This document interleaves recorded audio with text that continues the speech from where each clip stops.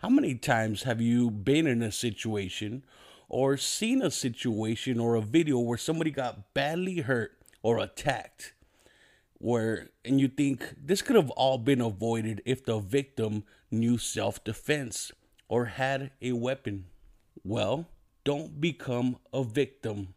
Hit up Tucson's Rising Phoenix Fitness and Defense. They offer real world self defense training, and it is their mission to meet people at their comfort zones physically, psychologically, technically, and of course, financially during these troubling times as they offer sliding scale pricing. Now, if you ask me, martial arts is not just self defense, but it's also very therapeutic. It's good for your health and good for your mental health as well.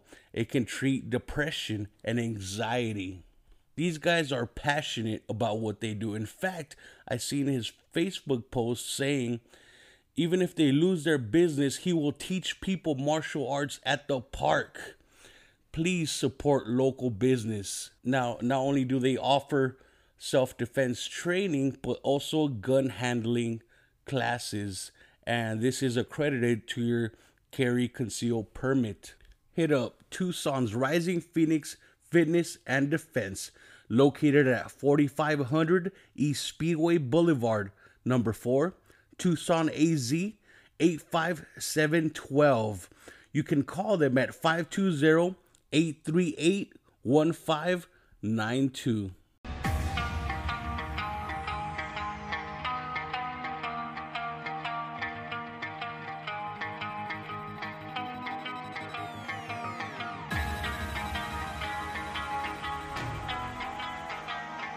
Screaming Chewy Show, your source of entertainment and overall fuckery. And it starts now.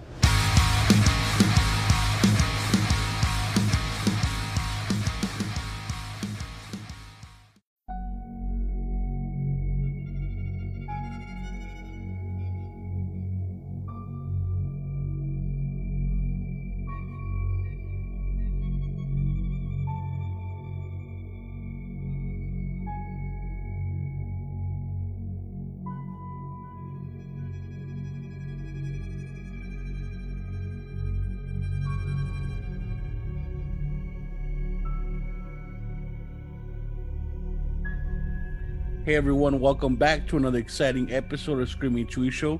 I'd like to welcome special guest, author, writer, Daniel Fisher. How you doing, Daniel? I'm doing well. How are you? Pretty good, man. Can't complain. Good. Hey, man. So, why don't you tell me about yourself and what you do? Well, I am an aging writer. I used to be, for lack of a better word, I'm a writer now.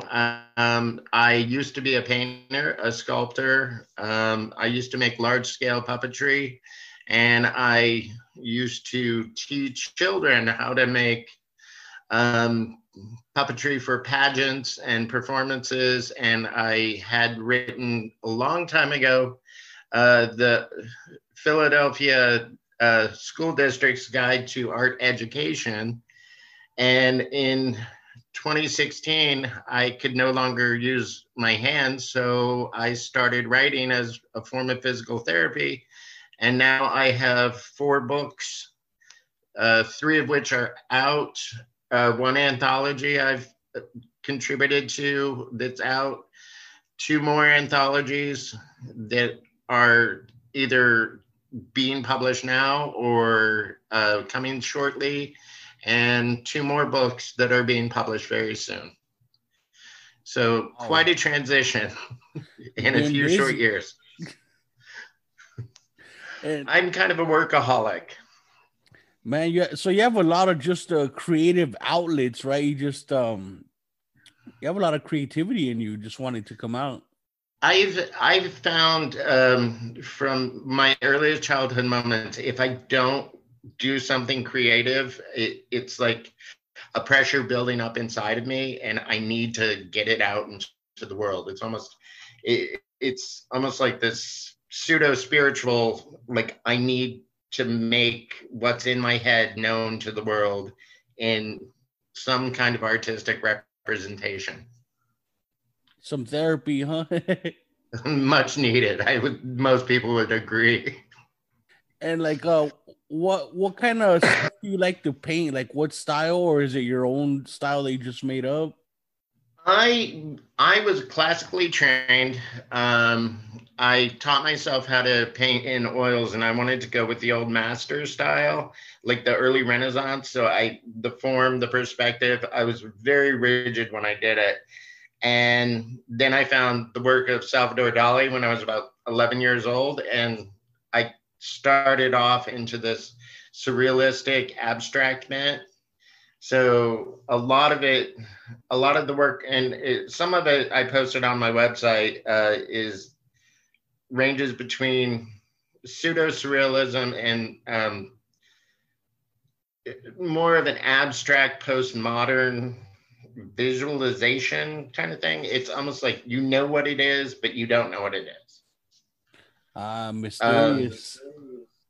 I would like to think it's better than it is, but I'm certainly not bougie when it comes to the art world. I find all that trite talk of like negative space and abstract performance and the deeper meanings of it. It's like, oh, it's all hogwash. You painted something you wanted to paint.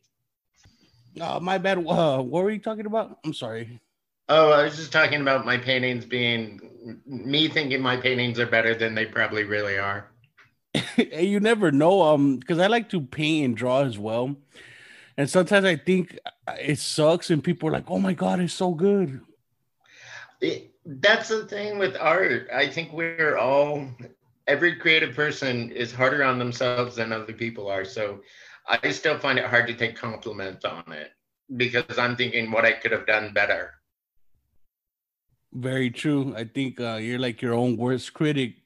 Yeah.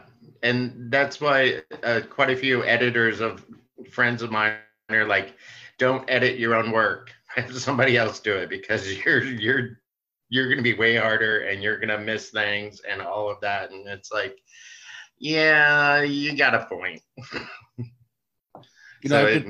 I could totally see that you're writing a book and you go over it like 10 times before you release it. My first book, it took me 2 years to write because I went over it. I think I went over the first 8 chapters about 100 times. And I couldn't let go of like the exact phrasing of a sentence. And I would frustrate myself to the point where I had to walk away from it for a few months so I could move on and get the rest of the story written. And once I did that, it just kind of fell into place. And the biggest lesson I learned was if you just keep digging at the same thing to just overdo it, you're going to lose sight of the bigger picture. And that's why I'm learning now that like when I get a draft or a manuscript ready to where I'm okay with it, send it off to an editor and then you can get a fresh perspective. Very smart. It was a hard fought lesson because my ego got in the way a lot.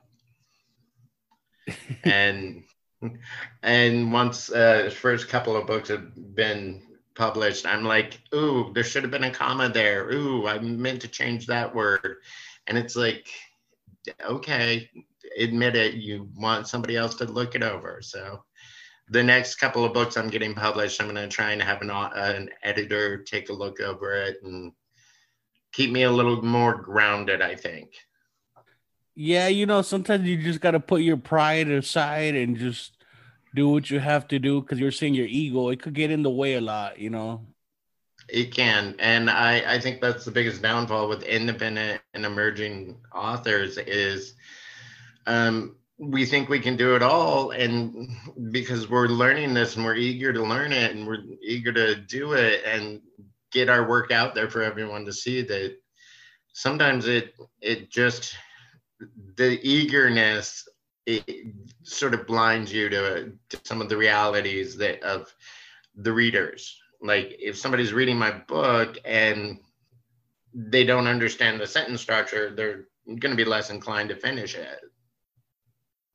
Very true. And so what was your first book and what inspired you to write? Or I mean, what inspired you to write that story? The first one I had written was not the first one I published. The first one I had written was my Place of Things series. It's an epic fantasy tale of an individual who's broken, just completely ready to end it all, ready for the universe to just crush him. His life sucked. He was only staying alive out of spite. He gets sucked into a world that shows that not only he has a place in it, but it's a fantasy book. So I draw on the traditions and mythology of the past, and every character in there is somehow special. But by interacting with them, he finds he is worth something and his life matters. And they find that they're opening up to new concepts that they hadn't understood before. So it's not like a one way or another, like he's being saved. It's sort of like an entire group working together to create a place where everyone can thrive. Wow. And it shows a lot of the challenges, a lot of the prejudices, a lot of the emotional connections and disconnections people from different groups have. Damn, son. And it's done. I'm sorry, go ahead. Oh, no, you go ahead. I'm sorry. No, and it's done in a way that, like, he gets taken. The whole premise starts off with the protagonist, I guess you could call him, is his roommate happens to be a vampire. So I start that out of the gate, and then, but he's a cynic, so he doesn't care. And then he gets dragged into a world where for most of the first book, he's the only human being, biological human being there. Oh shit, so he's one of his kind. Yeah, and it's a process of him learning the realm of the mysteries, otherness, creatures that were thought to be fantasy or children's nightmares. He's living in a town full of these people, and they're adjusting to him as he's adjusting to them. And then the story progresses with each book. That was the first book I'd written, and that took forever to write because it ended up being 1,000,000 words and 1,000 pages long, and now it is 4 separate books. Wow. Wow. Because to make it a little more digestible. I love that idea. It seems like it's a metaphor for what's going on now. Everybody's different. There's different cultures, races, and stuff, and we all just need to get along. But we treat each other like we're different creatures and stuff. Mm-hmm. So I like that. There's different monsters and vampires, but they're all just trying to get along and live together. And I tried to add to it that they're not all trying to get along. There's a lot of deep-seated issues each of them are having. But one thing I really wanted to focus on was a non-apologetic approach. There's no coming out stories. There's no explanation beyond this person is a troll. This person is a Kelpie. This person is a psychokinetic cat. You have to accept it as the reality from get-go, because otherwise the storyline gets muddled down. It's like if you walk into a room and there's a 22-foot long snake as your server, you just run with it, and then from that you can go delve way more into the depths of their personal life, how they operate, what they do, who their friends are, who they like, who they don't like.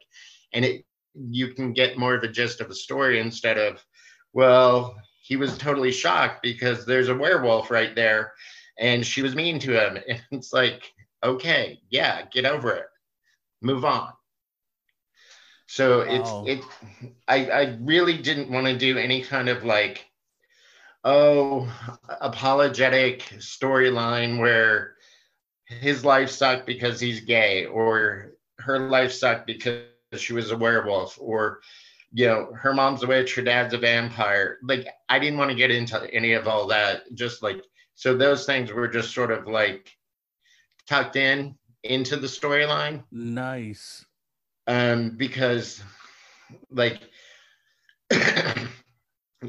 and like, especially with like race and gender, like those things, I find we as a society don't take either of those seriously at all. There's no serious discussions. And so how you treat people on a subconscious level is based on our own stereotypes. So I made an active role to not ignore it, but to play it in such a way as I'm not treating this character any differently than this character. So I don't spend a lot of time talking about their ethnic background. There's I think the only phrase I ever used was, she was a Chinese woman, to give you the sense. And that was describing her overall look, appearance, and style. And then talking about the characters, there's a witch that there's a conversation in the first book of, she asked the protagonist, like, why I'm the only Black woman in town? And his response was, I guess purple was already taken. And then they move on because her character is not defined by the hue of pigment of her skin. And same with the gendering. It's like, it doesn't matter. Gender, well, it matters, but it shouldn't matter in the sense that someone's capabilities. I love that. So I tried to walk that nuanced line of like describing hue, texture, coloration, different types, and celebrating it for what it is. Not and then that helped me expand the entire book on celebrating the differences as being good and thriving. And because homogenized society just doesn't work. Wow, man. Daniel, breaking barriers over here, man. Trying to. I'm not going to tell you the secret of the Minotaur that's in the book, but it's pretty fun. Oh, nice. The Minotaur. That's a very interesting mythological creature right there. Well, here's the thing, though. It's the Easter egg is she's not actually a Minotaur. Oh, plot twist, huh? Yeah. She's just playing one. And so, you studied a lot of like paganism and stuff like that, right? Paganism, archaeology, anthropology, ethnography, ancient traditions, folklore, mythology. I've geeked out on it my entire life.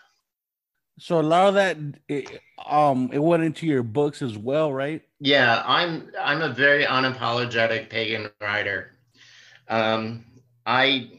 I do not discuss Christ. I do not discuss Jesus. I do not discuss monotheism. None of my books have any of that in it. Nice. And the reason for that is not because I dislike all Christians.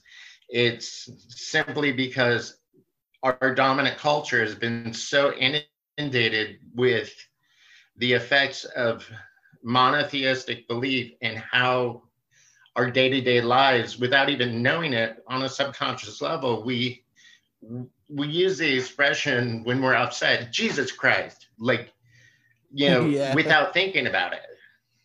So I'm trying to sort of disconnect that and make a world that shows, a polytheistic tradition or traditions is possible to have a myriad of belief systems in it and a myriad of traditions that can coexist with each other in a way that represents and honors, nature and the universe and all of that, to sort of break some of the social conditioning that, frankly, the Roman Catholic Church imposed on Western civilization for over 2,000 years Mm-hmm. with genocidal results. Oh yeah, yeah. I think a lot of people misunderstand pagans. Right away, they think they're witchcraft, devil worshippers, and I think that's so wrong. If people are just, I want to say, ignorant, but also miseducated, they just don't do their own research, basically. Now, and to this day, the Roman Catholic Church has never apologized for the Inquisitions or what's known as the Burning Times, where over 9 million people, mostly women, were tortured and executed and murdered in Europe alone. Now, what they did in the Americas, they still haven't apologized for either, but that was at least a good 20 million people dead. And yet, the cultural assumption is that witches are evil because they're all Satanists. Yeah. Mm-hmm. Witches don't celebrate Satan. That's just stupid Christian propaganda. Witchcraft has its roots in traditions that date back 30,000 years or more. Paganism, different belief systems, and here's one thing that people really should think about. What we in the United States call paganism, if you go to India and you talk to large groups of Hindus, what they consider paganism is very different than what we consider it, because their belief system has their own cultural iconography, their own setup, their own system of beliefs. And I'm talking specifically Hindi. There's multiple deities, but in that culture, they also refer to other people as pagans, because the concept of paganism is, its original word means rural dweller, but its social, how it was associated means a group of individuals that don't believe necessarily in the dominant social thinking religiously. Oh, wow. I had no idea. So like, where you go in the world, if the dominant culture calls you a pagan, it usually implies, it's like an insult. It implies that you're somehow a heathen or a hedonist, or it gets associated with negative thoughts. And the modern pagan movement is reclaiming that kind of notion that, yeah, I'm a pagan. I'm wild. I'm free. I believe in nature. I believe in the earth. And it's not a bad thing. So it's just social context of words. There's a lot of people that call themselves spiritual that are very monotheistic or very polytheistic. And it all comes down to words and how words are used to control action, behavior, thought processes, societal direction, all of that. Wow. I just love that kind of stuff. I don't know why, other cultures and stuff and religions just, I find it so interesting. I wish I had been able to travel the world throughout my youth just to learn a lot more. I mean, I'm sort of an armchair explorer. I so want to be like right there in the trenches and just absorb a culture's knowledge, and not to appropriate it, but to honor it and understand it. And I think if more people did that, we'd live in a much kinder world. Very true, because I think a lot of the ignorance comes from people not doing research, but also not getting out there. A lot of people just never travel; they just stay in the same place, and They just hate on other cultures and religions, but they don't even understand it. Yeah, I've grown up in central Indiana, and so I learned that the hard way. And now that I'm unfortunately back in central Indiana, waiting till my parents die, it sounds more macabre than it really is. I'm one of their caregivers, and they're and I have to deal with the estate when they're gone. So it's like I moved back here to help. But long story short, is the time I was away from India and time that I've been back, it hasn't changed a lot. It's closed-minded, like everyone's so insular, and it's not that people are ignorant or they're willfully trying to be hateful or disrespectful.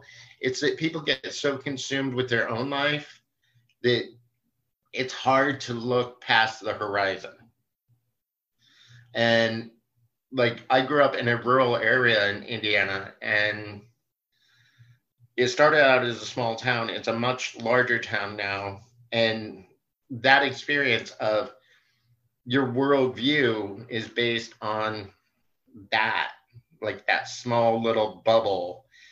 And it's really, people are really resistant to open up because there's a lot of fear of what if something bad happens. And it takes time, and unfortunately it takes time for people to sort of expand upon their horizons of things and create a bridge of understanding. One example is when I was growing up, the town I grew up in had sundown laws. I'm not sure if anyone knows what sundown laws are anymore, but legally they weren't supposed to after the 1969 Civil Rights Act. But up until the mid 70s, early 80s, the town I grew up in, if you were a person of color, you were not to be in town after sundown. Holy shit. Yeah. They were that xenophobic, that racist, that narrow-minded, that for some reason, just growing up, I knew I was the odd one out because I'd look around at this town, I'd see all these things wrong. And so I'd start looking, trying to find little pieces, little scraps that showed this little bubble wasn't the world. Because if it was, I didn't want to be in it. Over time, that's changed. And now the town that I grew up in was one of the first in Indiana to do protections for all people with disabilities, LGBTQ, people of different faiths, skin color, national origin, background, immigration. Like they have protections in place where the greater state of Indiana, most of the state does not. So there's been that change. And it was hard fought and hard won by all the people that questioned what was going on in that reality. Now, if everybody in the world started questioning their reality, we might see some real change. Very true. And that's one thing I love about your book is you're busting those little bubbles. You know what I mean? Breaking those barriers. The bar is open.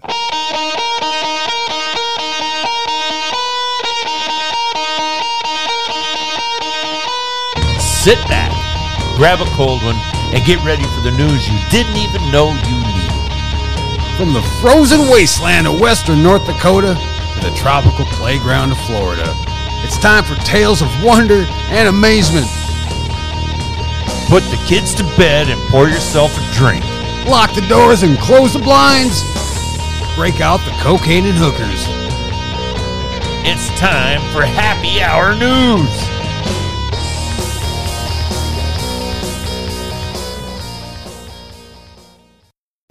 From the Little Bit of Fun remaining from the worst year for modern man, presses two podcasters with their outlandish conversations broadcasted to you.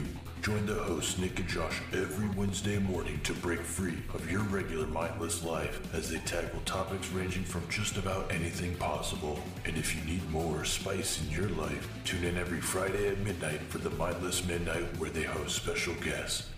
Time to get mindless. Hey, so I'm sure you've noticed I've been getting a lot more celebrity guests on my show, and this is all thanks to Steve Joyner.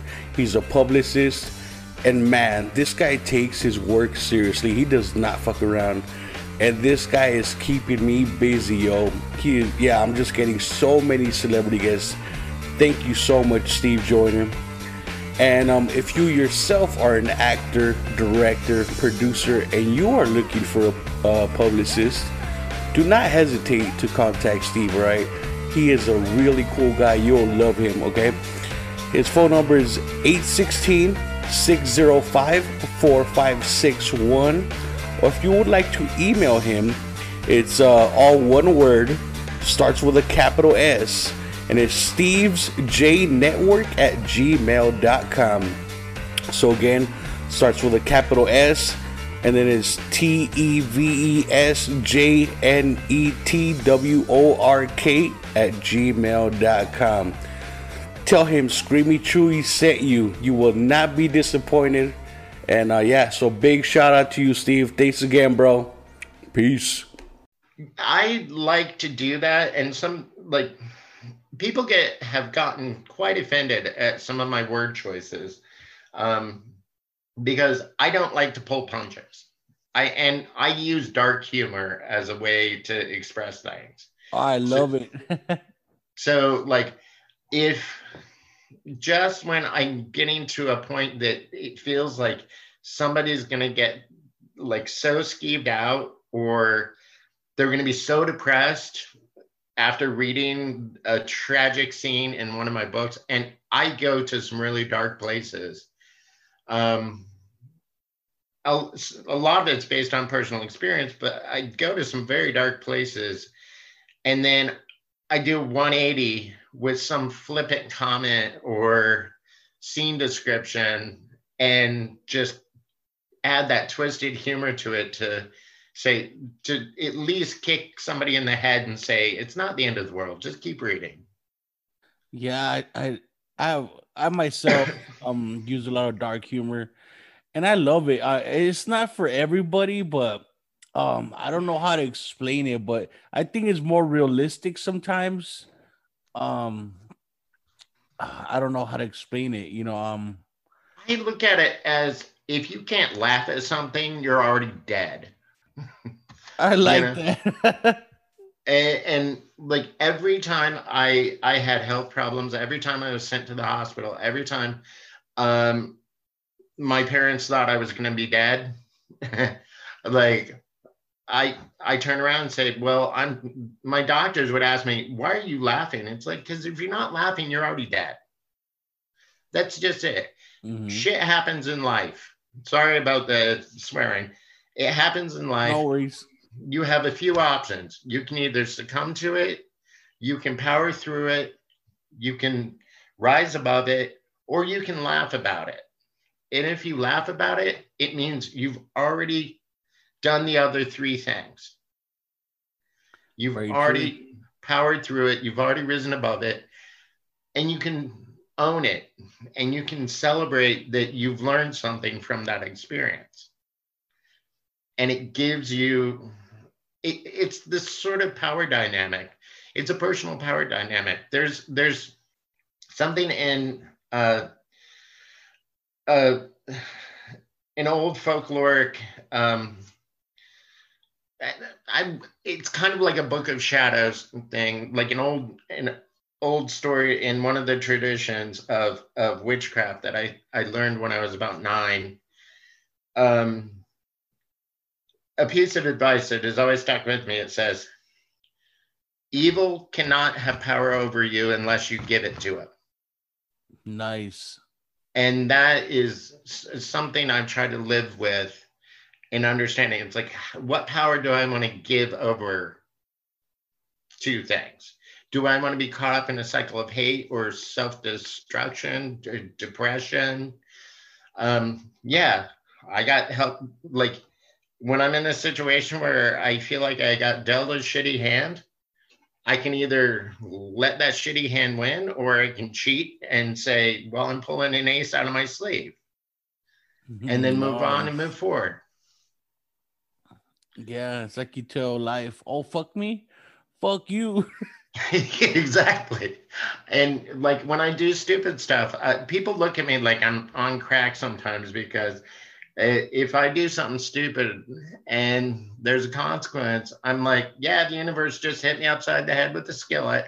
And people look at me like, what? It's like that kind of humor isn't for everyone, but I find it interesting. It's like the blood and guts and gore and stuff are just the meat of a story, you know. So you dig your hands in there and you rip the flesh open, and you play around in the inside of the cavity, and then you find what you're looking for. Nice. Because life's not clean, so why should descriptions of a storyline be clean?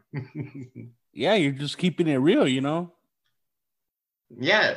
And if you don't have it set in a basis of reality, or at least some kernel of reality, people aren't going to be able to relate to anything you have to say. And I think that dark humor also weeds out the weak. It does. It does. One of the best compliments I got from my book, Date with Death, is my middle sister. She said, I had to pull out the thesaurus on the first page. And I'm like, sorry? And she's like, why do you write like that? It's like, well, I'm not going to dumb it down. I'm not going to change my story because you don't understand it. Learn something. Nice. And that also goes with the humor. It's like, if you're writing a story, you kind of want your audience to learn something from it, and you don't want to just go to the lowest common denominator either. You know, so you got to walk that line. I like it. You know, so you're writing your fourth book right now? I'm trying to remember, actually, because I'm running two at the same time. I'm finishing the fourth book in the Place of Things series now, and I'm writing the second book in the Date with Death. It's a sequel to Date with Death. So why don't you tell me a little bit about Date with Death? That sounds very interesting. That one is my first published book. I was taking a break from the big story, the big epic series, and I just needed to blow off steam. So I started writing this thing. Turned into a short story. I sent it off to a publisher. They were kind enough to send back editing notes, and they were like, overall, it's a good story, but the perspective needs to be fixed. And I was thinking about it. And then I retooled it and I rewrote it, and I was really proud of it. So I sent it off to the publisher, and they printed it. And I was like, damn, okay. And Date with Death is, it's a dark paranormal fiction comedic romance. Nice. It's basically a romance series, a romance book, but it takes place with the lead character is his name is Dustin Nay, and he is traveling cross country with a group of friends to visit his parents, who are having his mother's hosting interfaith spirituality convention, but it's actually a tax dodge so she can drum up money for her spiritual supplies shop. And he's very stoic, demure. comes off as very closed off, not a lot of fun. He's the people he hangs out with take advantage of him, pretty much treat him like he's just that extra wheel that they can count on to open doors and go get him drinks and things like that. His best friend, Armin, is there with him, and he knows Dustin's family is a little strange, grew up with them. And they're coming from Scranton, Pennsylvania, and traveling across country. And they make it to St. Louis, and that's where the storyline really changes. Dustin meets up with one of his not old flame, but somebody he's always been interested in getting to know better. And it turns out it's the physical manifestation of death. So they kind of hit it off, and the storyline progresses from there. Wow, so, man, I dig it. Yeah, so it's and most of it is Dustin and Death, or I actually played around in the book about naming him, because like there are so many aspects of death, like what happens to your body after you die, who's the farrier, the soul, like the left side of Anubis. There's so many different belief systems around death and the specific attribute that they contribute during the death cycle. That I picked the moment of the body's death to taking the soul to the, for lack of a better word, person who will take the soul on to the next place, dropping it off to someone else who will take the soul on to the next place. And it goes from there. There's so many different aspects of death that I started toying around with it. And there's one scene where Dustin's friend Armin walks into a hotel room and sees them together. And then they start talking, and after a lot of the weirdness and wetting himself happened, and they start toying around with names, and I just try and start playing with names, and they decide on Al-Mawat. It is ancient Egyptian, but it's also Arabic. It just literally means death. And that's what they settle on. But because Dustin's friends are not schooled in the same background as him, they start calling the guy Al. So he gets stuck being called Al through the rest of the books. You know, I think that's very interesting because, like you were saying, different religions have a different view on death, but you kind of mixed them up a little bit, right? Like this. Oh, yeah. This guy hands him off to this one. Like, you know, when like there's a chariot with horses that takes your soul. Maybe you drop them off to the one that, you know, takes you on a little boat on the Sea of Souls or something like that. Yeah, there's Egyptian, there's Greek, there's Roman, there's Norse, there's Polynesian, there's Chinese, there's Mandarin, there's Cantonese, there's Mayan, there's Aztec, there's as many religions as there are in the world. There's different aspects for the nature of death and what it does. Like there's one specific deity I toyed around with. It's Vitio.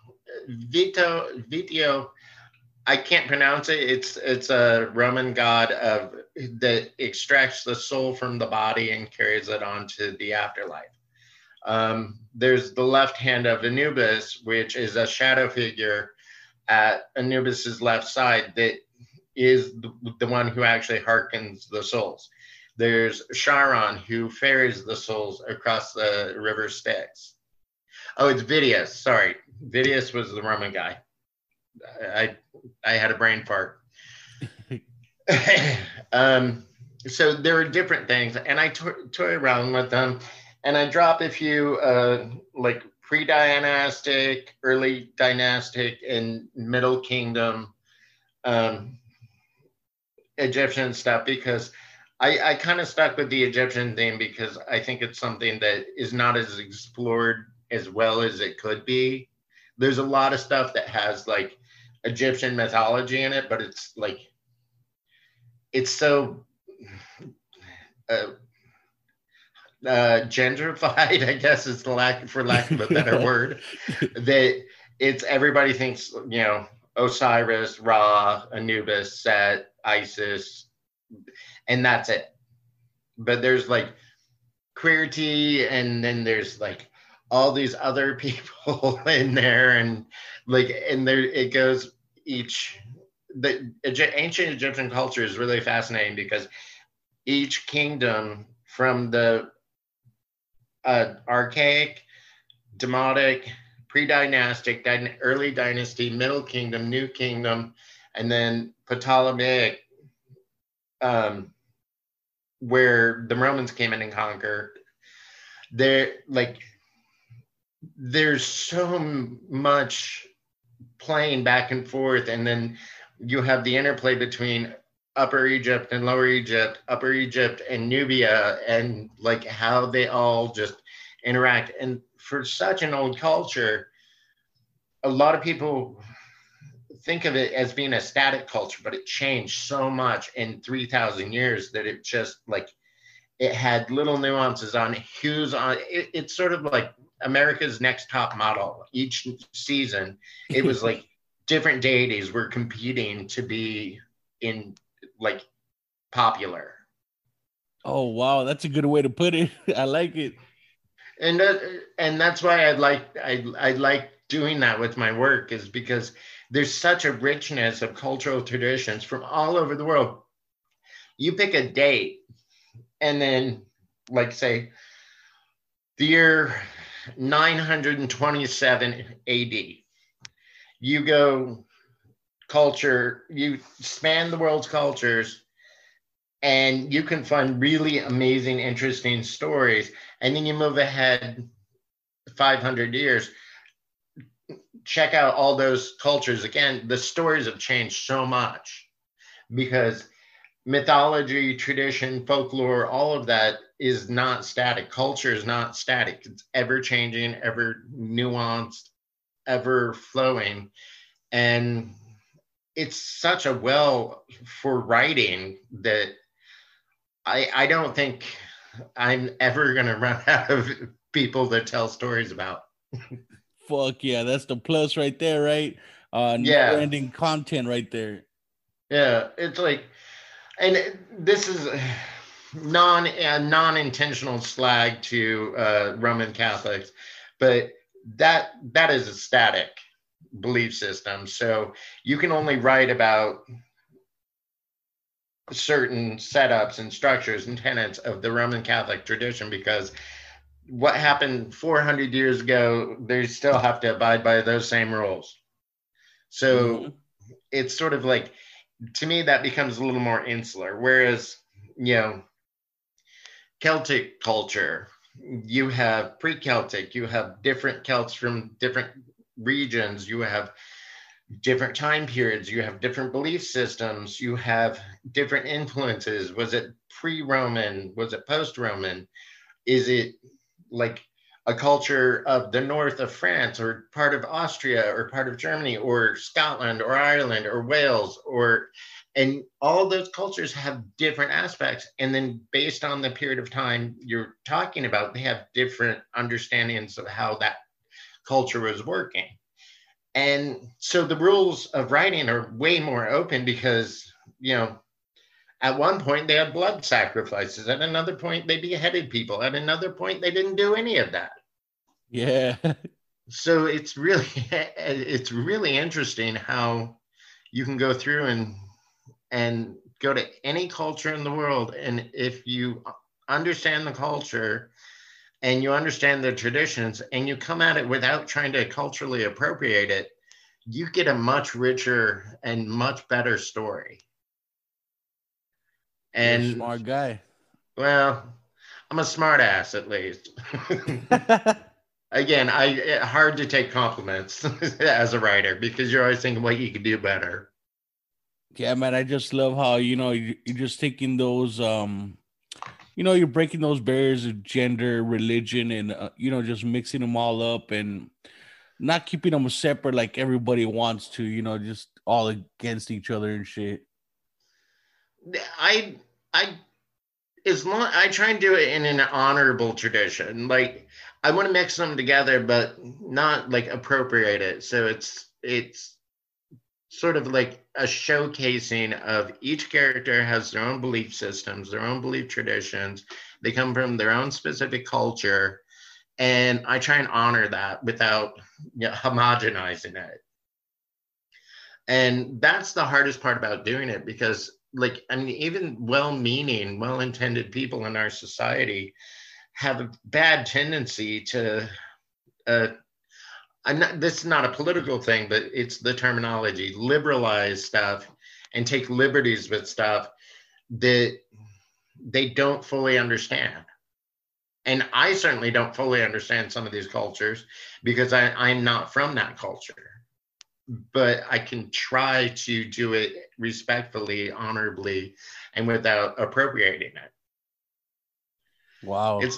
It's like whenever I see somebody with a dream catcher in their windshield, like hanging off their rear view mirror. Yeah. I'm like, do you really know anything about that? Or did you get that at a hippie shop? Just to look cool. It's where they bought some incense. Mm-hmm. Yeah, or their CBD oil or whatnot. It's like that kind of stuff. Like, it's the well-meaning, well-intentioned do-gooder thing. But if you're not careful, you can do a lot more cultural harm than good. And I don't think people fully embrace that kind of concept right now because they want to know that they're doing good things. Mm-hmm. I agree with you. And sometimes do-gooders are way worse than the villains. And they don't know it. At least with villains, you know where they stand. They don't care. Yeah. Or if they do care, they're overzealous. So, but it's the gooders, as my dad calls them, that kind of muck things up a little bit. Yeah, and and that goes into, a lot more things like activist groups and stuff like that. I think many of the, it started with a good idea and looks good on paper, but a lot of them don't know what they're doing or what they're fighting for, and it just makes it worse. It does. Like, I get really irritated when a whole bunch of, and I know this isn't PC, I don't care if I'm offending some group, but when a whole bunch of first world, cisgendered, middle-class white kids from the suburbs go into the neighborhoods, and I live in a shithole neighborhood, and I see it here, and I see it downtown Indianapolis, and I see it all over the country. When they go in and they start speaking for the people who actually have to live day to day with the bullshit that's going on in America, that takes me off. Mm-hmm. Yep. And like that whole Black Lives Matter movement, all the media focused on was the negative aspect. And the negative aspect were all those pompous, pretentious white kids coming into the neighborhoods. They didn't live there. They just wanted to fuck shit up. Yeah, big time. And it's like, you want to do that? Do it in your own damn neighborhood and see how people react. This is me getting on my soapbox. I'm going to stop.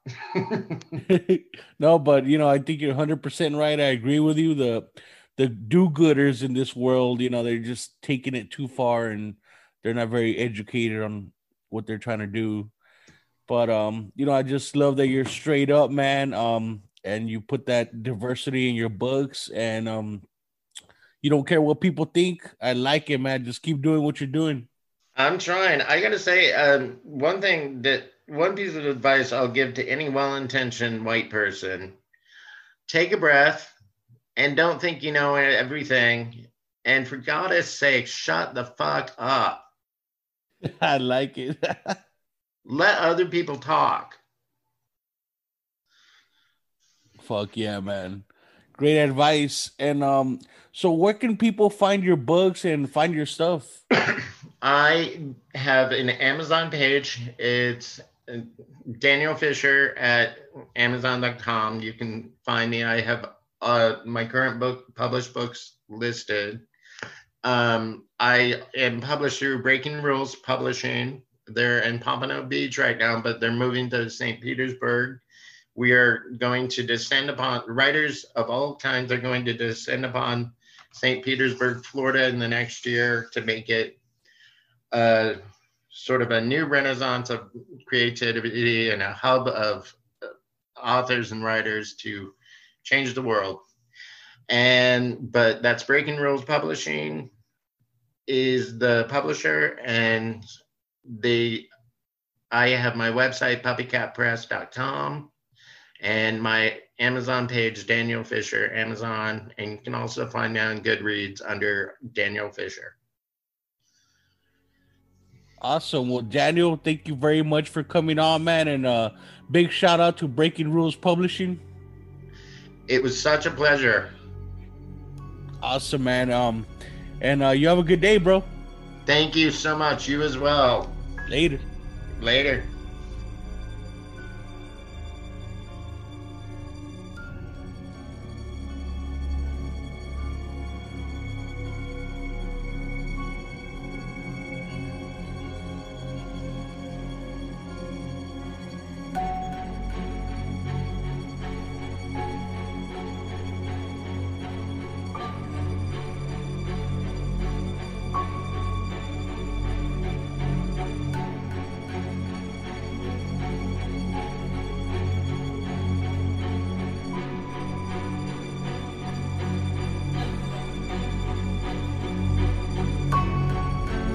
What is the most dangerous book you have ever read?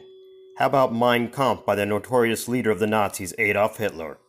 Or the book the Beatles warned us about in their classic song Revolution, quotations from Chinese Communist leader Chairman Mao? Maybe you would hide your copy of Bertrand Russell's Why I'm Not a Christian? Or even semi-fictional works like Salman Rushdie's book, The Satanic Verses. That book had him living in hiding from angry Muhammad followers. But what about a book that is most likely not only dangerous to own and read, but could very well be illegal in many countries? Roderick Edwards' book, How to Overthrow Our Government, takes the reader on a historical and hypothetical journey of revolutions, civil war, and sedition. From ancient Chinese farmers turning their farm tools into weapons, to the attempted impeachment of the U.S. President Trump. This book has it all. Get it today before it's banned forever.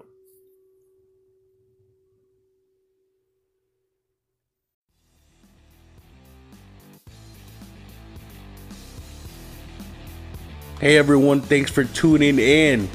And if you'd like to support this podcast, check out anchor.fm/screamingchewy, gmail.com. Any contribution is greatly appreciated, and that makes you my producer. If not, that's cool. I'm just happy you're tuning in. And hey, Screaming Chewy Show merch. Yeah, that's right, at teespring.com. Just Google Teespring, Tee Spring, Screaming Chewy Show. Just Google that, it'll take you right there. And yeah, you could buy hoodies, t-shirts, socks, masks. You know, if there's any stuff you'd like to see on there or purchase, just let me know and I'll add it on. And yeah, you'll be rocking, styling. Social media, don't forget to follow me on there on Facebook, Screaming Chewy Show. I like to share memes, just make up stupid shit, share my episodes on there, and just whatever. Check out my YouTube for video versions of my podcast episodes. Also, in between episodes, I like to add me streaming. Yeah, watch me get scared playing a creepy game or die playing PUBG or some shit, you know what I mean? And yeah, just check out my YouTube and Twitter. It's at Screaming Chewy. Yeah, not Screaming Chewy Show. I should change it to that. But for now, it's just Screaming Chewy. And thanks again for tuning in. See you next week. Peace.